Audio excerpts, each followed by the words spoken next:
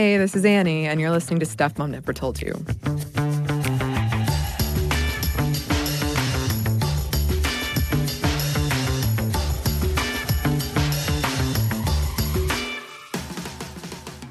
Lately, I've been seeing a lot of stories in the news about something called Drunkorexia, which, if you don't know, is pretty much what it sounds like. Depriving yourself of food so that you can get drunker faster and that you can save your calories for alcohol. And this is something that I have caught myself and a lot of my friends doing. And hopefully it goes without saying, it is not a healthy thing to do, not a wise thing to do at all. In this classic episode, we take a look back at Drunkorexia, substance abuse, and eating disorders. Welcome to Stuff Mom Never Told You from HowStuffWorks.com. Hello and welcome to the podcast. I'm Kristen. And I'm Caroline. And on today's podcast, we're going to talk about a term that has only been around for a few years, and it is Drunkorexia. Yeah, and it's appeared in a lot of trend stories about not only eating disorders, but like college students in particular. Particularly those college students who are choosing to drink their calories rather than eat their calories. And I'm just going to start off by saying that the two are not equivalent. You are not getting any nutrients from that Bud Light. I can just assure you. That is very true. Now, Caroline, before we get into this podcast on Drunkorexia, I just want to offer a trigger warning here that we are going to be talking about eating disorders and behaviors associated with eating disorders. So for those of you who might be sensitive to those topics, just a warning of what is ahead. The term Drunkorexia first popped up in 2008, mostly in celebrity blogs that were referencing ultra-thin celebrities, usually women, obviously, who appeared to subsist on alcohol and cigarettes. But now it's popping up, portraying a trend, particularly among college girls, although this is something that guys are doing as well. And it is not a medically accepted term, and you could lump it, though, together with things like manorexia, orthorexia, which is the obsession with healthy food that can actually become unhealthy, or pregorexia, when pregnant women will starve themselves in an attempt to not look pregnant. And Drunkorexia, though, even though it's a new term, it's an old habit. There's really nothing new about the idea of people cutting back on food so that they can supposedly drink more and not gain the weight. And over at Jezebel, Lindy West brushed it off as kind of pointless because she was like, wait, aren't we just calling anorexia by a different name? But one of the reasons, though, I wanted to talk about it is because even though, Drunkorexia might be very headline grabby, and yes, it can be a different name for a type of eating disorder, because it is so attention grabbing, I feel like it could serve a useful purpose because it is highlighting a disordered behavior that I don't feel like has gotten as much media attention before. Yeah, and I mean, a lot of people online I read about, argue that it's really not that big of a deal. Like, you should be cutting back on calories if you're going to be drinking a lot. But we're not really talking about, eating healthy all the time. Right. And then drinking in moderation when you're out socially. No, I mean, we're talking about an issue of, maybe you're unhappy with your body. Maybe you're taking steps that are completely unhealthy. Or maybe you're just, completely cutting out food the day that you decide you want to go out and party at night. Right, because it's often associated with binge drinking in particular. And I do want to note, though, before we go on, that I don't want to say that I'm a fan of the term Drunkorexia. I understand that there are certain pitfalls to it in terms of maybe jazzing up what would otherwise just be called anorexia. But I do think it's useful as opposed to something like manorexia, where those are the exact same symptoms as anorexia. You're just calling it a funny name because guys are doing something that girls used to just do. But with Drunkorexia, it's not that these people aren't eating all the time. it's more the connection of not eating so that they can drink, at least when it comes to these trend stories about what's going on college campuses. For instance, there was a 2008 ABC News story which quoted a female sorority member who talked about how drunkorexia is encouraged in her Greek system. And it was no big deal. If there was a social coming up, the girls in her house, and I'm not saying that this is going on at all sororities everywhere. This is just an example from one ABC News story taken at one sorority house. But she said that, it was assumed that you were going to eat maybe just a salad or something very small, if anything at all, so that you could have all the schnapps you wanted. Right. This young woman talked about how it was basically a support system among her sisters, that they would trade methods for skipping meals, like working out late at night instead of eating, having just one medium meal during the day, which, I would lose my freaking mind. And in some cases, throwing up before going out. And they quoted her as saying, "I've done drunkorexia for years and I'm still healthy and I'm skinny," she said. "That's the best of both worlds to me, so it's not likely that I'll stop doing it anytime soon. And I want to shake her and then transition it into a hug, like shake, hug shake, because that it's just not healthy. You're doing something so terrible to your body when you're substituting alcohol." But I can understand, though, from thinking back to my 18, 19, 20-year-old perspective, where you see two things that are lauded on campus culture. Right. If you're a female, being fun party girl and being thin girl, and that way, I totally understand her twisted logic of saying, well, it's the best of both worlds. I can do all of these things and I don't have to really do it the hard way, even though, as we'll talk about, you're actually putting your body through very hard things by doing this. But it's not just girls doing that, although the motivations for guys practicing drunkorexia, would you call that practicing drunkorexia? Male drunkorexics, their motivations tend to be a little bit more financially motivated. And for guys, their motivations tend to be a little bit more financial and also wanting to optimize their potential drunkenness. Right. Yeah. Money is definitely a motivator. This one guy they quoted said, when you consume on an empty stomach, you feel the effect quicker. He said, there was one Friday where I only ate a pint of ice cream all day, knowing I'd be drinking liquor later that night. So this money issue, I get it. And trust me, I used to live at a bar in college for a period and dated the bartender because it was just that convenient. I get the whole thing of if I eat less, I will get drunk faster. I remember having that thought. It was never I literally, when I'm reading about drunkorexia, I'm like, wow, this logic literally never occurred to me because I love eating so much. But I do remember having the same thought of well, I can get drunk faster and save money. So yeah, that's awful. Yeah, and I'm sure that some listeners are thinking, okay, yeah, the eating aspect aside, doesn't this just sound like a lot of rampant drinking problems on the loose? And yeah, absolutely. There is definitely a substance abuse issue that's tied up with this. And that's why campus abuse counselors are more commonly warning against that drunkorexia combo, trying to break this cycle, this logic, I should say, in kids' heads that A, it's a good thing to get as drunk as possible on an empty stomach, and B, that you're striving to be thin, and at what cost?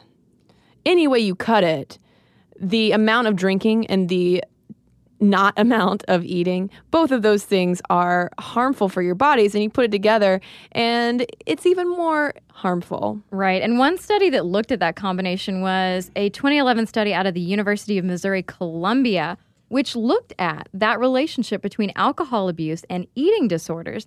They found that 16% of the college kids they talked to reported, quote, saving meal calories to spend on drinking. And of those 16%, 3 times more women than men admitted to drunkorexic behavior.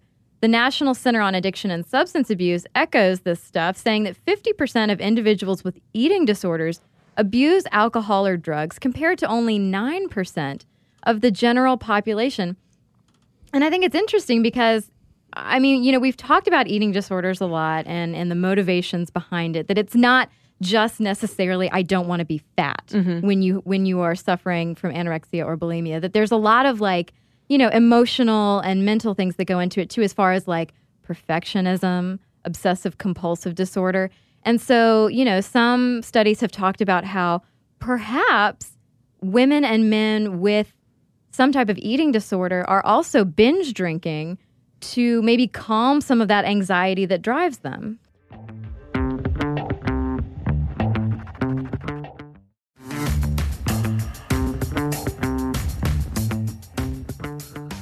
Yeah, when we really get down to the clinical level, if we get off of college campuses for a minute and get into eating disorder treatment centers that are really looking more into the substance abuse factors, we can see how those two things can be really intertwined. For instance, there was an article in the New York Times talking about this, and they interviewed Douglas Bunnell, who is the director of outpatient clinical services for the Renfrew Center based in Philadelphia. And he talked about how there are women who are afraid to put a, quote, grape in their mouth, but they have no problem drinking a beer. And part of that, like you said, it's a motivation of calming those nerves that might be associated with eating disorders. And just to drive home some more statistics, the New York Times article also cited a 2003 Columbia University study which found that people with eating disorders are 5 times more likely to become substance abusers. And on the flip side of that, substance abusers are 11 times more likely to have an eating disorder. So clearly, there is a strong relationship going on between the eating disorders, whether it be anorexia, bulimia, or eating disorders not otherwise classified, and substance abuse. Right, and that all jibes with a 2007 study from Biological Psychiatry, which found that 25 to 33% of bulimics and 20 to 25% of anorexics do have substance abuse problems. And since this was really highlighted on college campuses, Adam Berry, who is a professor of health education and behavior at the University of Florida, published in 2010 the most comprehensive study on drunkorexia. It came out in the Journal of American College Health, and he looked at 22,000 college students at 40 different universities, and he found that controlling for factors of race, school year, Greek affiliation, and on-campus living, vigorous exercise, and disordered eating uniquely predicted binge drinking. So clearly that relationship has been established, and for researchers, for substance abuse counselors and eating disorder researchers, now the psychological and neurological links between eating disorders and substance abuse is something that researchers are looking deeper into because they're starting to understand how they fit so closely together, because food can function addictively in the same way as drugs and alcohol. But for treating someone who is dealing with an extreme eating disorder and with a substance abuse problem, it can be challenging to unravel, because with the eating disorder, you're telling them to start consuming something, but to treat the substance abuse, you're telling them to stop consuming something. So it's a challenging set of things to overcome. And when it comes to bulimia, for instance, they might be using alcohol to purge. Or for anorexics, they might be drinking to calm anxiety. And so this is one of the newer aspects of these treatment centers. Yeah, a very multifaceted treatment that you have to definitely be careful with. Now, we've talked about a lot of like contributing factors to why it's happening. You know, people wanting to save money and get drunk faster, or people wanting to save calories so they'll be thinner. Maybe soothing social anxiety. And, you know, it's all part of a binge drinking culture on campus. But it's also part of a huge, disgusting weight loss industry, like inexcusable diet alcohol marketing. I can't stand it. Marketing. Ugh, marketing. It promotes the connection between drinking and weight. And this was discussed in an article in The Atlantic by Jacoba Uris. And the theory is that diet alcohol ads encourage teens and college students to engage in this troubling behavior that more and more experts are referring to as drunkorexia. And so it's actually getting more and more actual academic attention.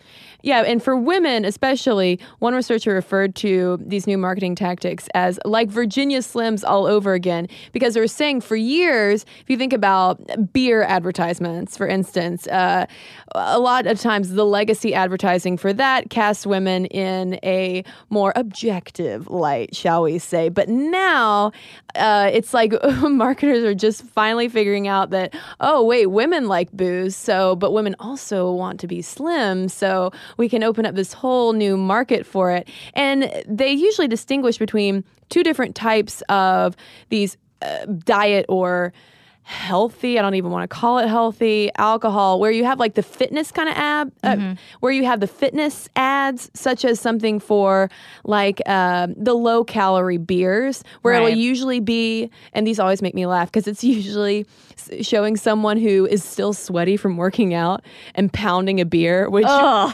like, I can't think about alcohol after I finish a jog.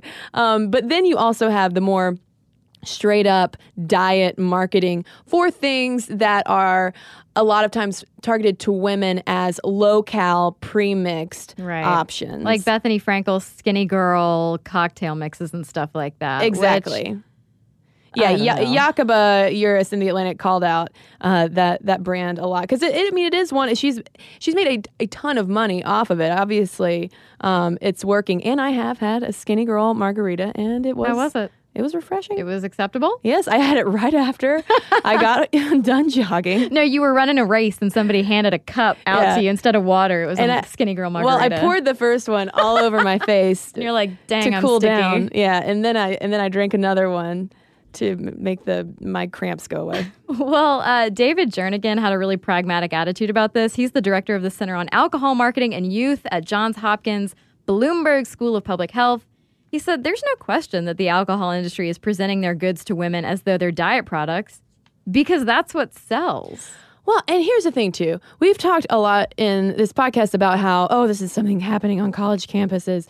These young women, they're being duped into drinking low-cal things. This is not just on college campuses, Caroline. I can speak anecdotally in that absolutely there is this connection in our brains. I mean, just think about the term beer belly, about how, obviously, if you drink a lot, you are going to gain weight because it's the same thing as if I drink a 6-pack of Coca-Cola every day, I'll have a Coke belly.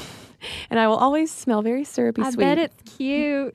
I don't know. I feel like I would always have burps.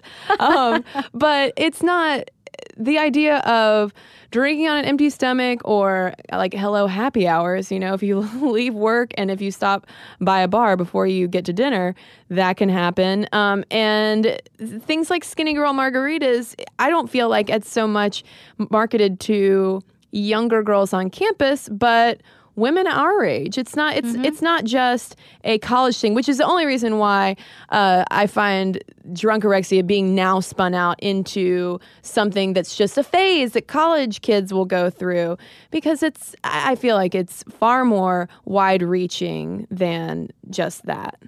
Yeah, but there are some serious implications. We've mentioned the health stuff and the eating disorder stuff, but you have to think about what you're doing to your body when you're not putting actual vitamins and minerals, and drinking a mimosa doesn't count. The OJ in it? No? Although, I guess it's better to drink a mimosa than like just straight gin or something. But, we have issues of drinking on an empty stomach, that there's a faster absorption rate of alcohol into the bloodstream, which leads to that higher level of impairment and intoxication, which has some definite health implications. It could actually make you unhealthy, but it also puts women in particular at higher risk for sexual assault and things like DUI. Yeah, researchers often warn women especially against things like drinking on an empty stomach, just because we tend to metabolize alcohol faster. A lot of times we have less body fat than men do, and so our level of impairment might be even higher. We're at a higher risk of something like blacking out. That can, according to research, there was a 2011 University of Missouri study which highlighted this, which puts us at a higher risk for violence, for engaging in risky sexual behavior alcohol poisoning, and chronic disease later in life. If we're doing this a bunch, we're beating our bodies up on the inside, no matter what our waistline is, because this puts us at high risk of gastritis, ulcers, and malnutrition down the road. And yeah, sure, sometimes you might not eat a big lunch and you might go have a martini after work, and that's going to happen. But it's this whole chronic issue, the chronic binge drinking, and also motivating yourself to do so, telling yourself it's okay to do that if you did intentionally not eat as much during the day. Right. Well, another study from the Journal of American College Health looked at students at 10 different universities, and of more than 4,000 participants, 39% of students who drank within the past 30 days reported restricting calories on days they planned on drinking. They looked at the gender aspect of it, of these 4,000 participants, and found that women drunkorexics were more likely to experience those negative alcohol-related consequences, such as memory loss and unwanted sexual advances, whereas men who reported this behavior were much more likely to get into fights. Uh-oh. Yeah, and there was anecdotally in one article, they were talking to a couple of college guys about binge drinking on an empty stomach and the blackout aspect, and they weren't happy about it. I mean, they still did it. They had no plans to stop because, I knew guys like this. I was in social circles like this when I was in college, where it's totally accepted and expected that on the weekend you're gonna go crazy. Mm-hmm. And even though so many times it ended up with just not feeling good about yourself. Right. You still did it. And I guess that's the question. It's like, we know we're doing things that are harmful to ourselves. Why do we continue doing it? And even though, again, drunkorexia might sound like a throwaway buzzy term, Dr. Harris Straightner, who is the vice president of the Care and Treatment Centers, told Glamour magazine that he thinks it should get a nod in the DSM, the Diagnostic and Statistical Manual, because he said, quote, "In the Diagnostic and Statistical Manual of Mental Disorders, we look at different factors that influence other disorders, and I think it's time to give this trend a paragraph in the manual. It's a definer of a particular eating disorder." So you might think, oh, well, but, Monday through Thursday, I'm eating plenty and I go to the gym. It's just Friday and Saturday, but still, I feel like that's, it's if it's happening every weekend, every week, then it's something to think about. Yeah, he also pointed out that this chronic behavior, this chronic drunkorexia, can deplete your potassium and have such an incredibly bad effect on your heart that it could eventually lead to cardiac arrest. Yeah. So if you're doing this constantly, even if it is just on the weekend, if it's every weekend, it's really, really bad for you. And also if you're a student or if you're just a person who sits at a desk and looks at a computer, it can cause a lot of difficulty concentrating, studying, and making decisions. And we're not trying to be alarmist over this. I just think, at least for me, reading it, it was a good reminder, even though I am years away from being in college. It's still a good reminder to think about what we put into our bodies and how we treat ourselves. Right. Yeah. I, without getting too personal, this past weekend, I accidentally was drunkorexic. Yeah. I went out for cocktails. It had been a while since I'd eaten, had a little too much to drink, went home and just fell asleep, didn't eat dinner. And, it's like I felt so much worse the next day than Absolutely. I would have had I just done the normal pattern of have a good dinner, go out and have some cocktails, go home, drink some water, and have a good night's sleep. It was awful. It messed me up for the rest of the weekend. Oh, yeah. And drinking on an empty stomach, too, it's a thing of how it hits you so much faster. Or at least it does with me. It's like I'll have a glass of wine or a cocktail, and all of a sudden there's no in between of saying, oh, well, I feel a little more relaxed. It's like, oh, no, I hope I am walking in a straight line.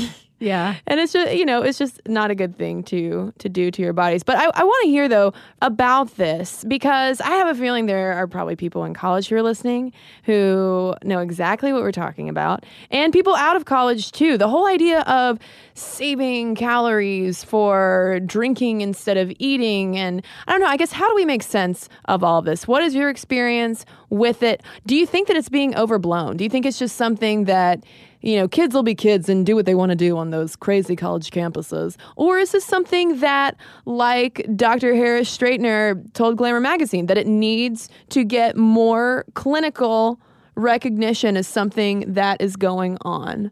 Let us know your thoughts on Drunkorexia. Momstuff@discovery.com is where you can send your emails. You can also message us on Facebook or tweet us at MomStuffPodcast. And we've got a couple of letters to read for you when we get right back from a little break.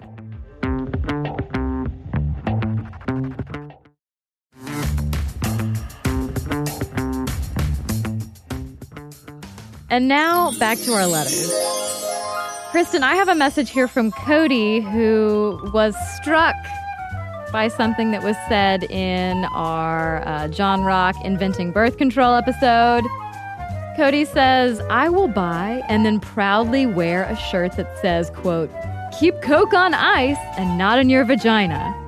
Thank you, ladies, for making my drive home pleasant, despite the other incompetent drivers. And you are so welcome. And if somebody wants to make us that shirt, I also will wear it. I mean, that's like an epitaph in the making, too.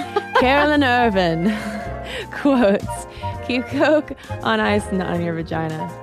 More brilliant words have never been spoken. Well, I mean, really, like, for so many reasons, one of which is just like, I mean, you want a cold Coca-Cola, right? Right. Right. And so many reasons. So many.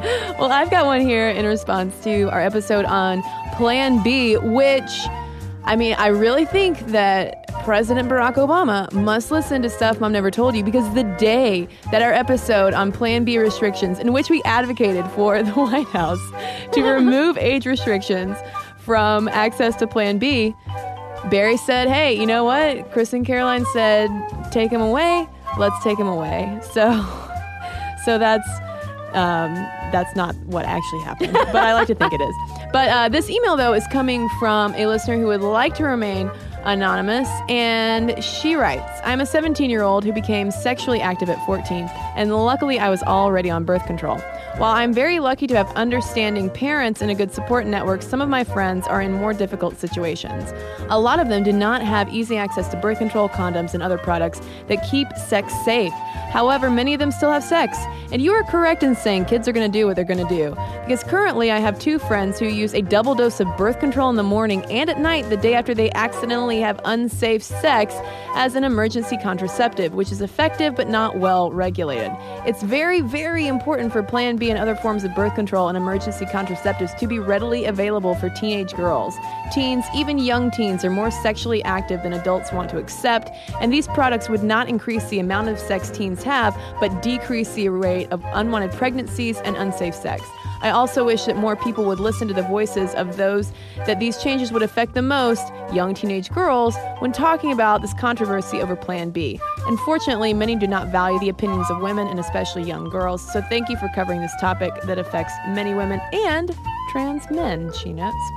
So, good news that those restrictions to Plan B have been lifted, the age restrictions. So I also like to credit the moment I shared with Kathleen Sebelius on an airplane from Detroit to Traverse City, Michigan, where we shared a look. That was probably it. Yeah, she's probably like, oh my God, remember that time that Caroline and I rolled our eyes together at that 16-year-old who was talking loudly on her phone? I need to make Plan B more available to that 16-year-old. She'd really appreciate it. Well, thanks to Kathleen Sebelius and Barack Obama and everybody else for listening to this podcast. Momstuff@discovery.com is where you can send letters, or you can message us on Facebook. Like us there while you're at it. You can follow us on Twitter at MomStuffPodcast and on Tumblr as well at stuffmomnevertoldyou.tumblr.com. And don't forget to not only listen to us, but also watch us every Monday, Wednesday, and Friday with new videos on YouTube. You can head over to youtube.com/stuffmomnevertoldyou, and don't forget to subscribe. For more on this and thousands of other topics, visit howstuffworks.com.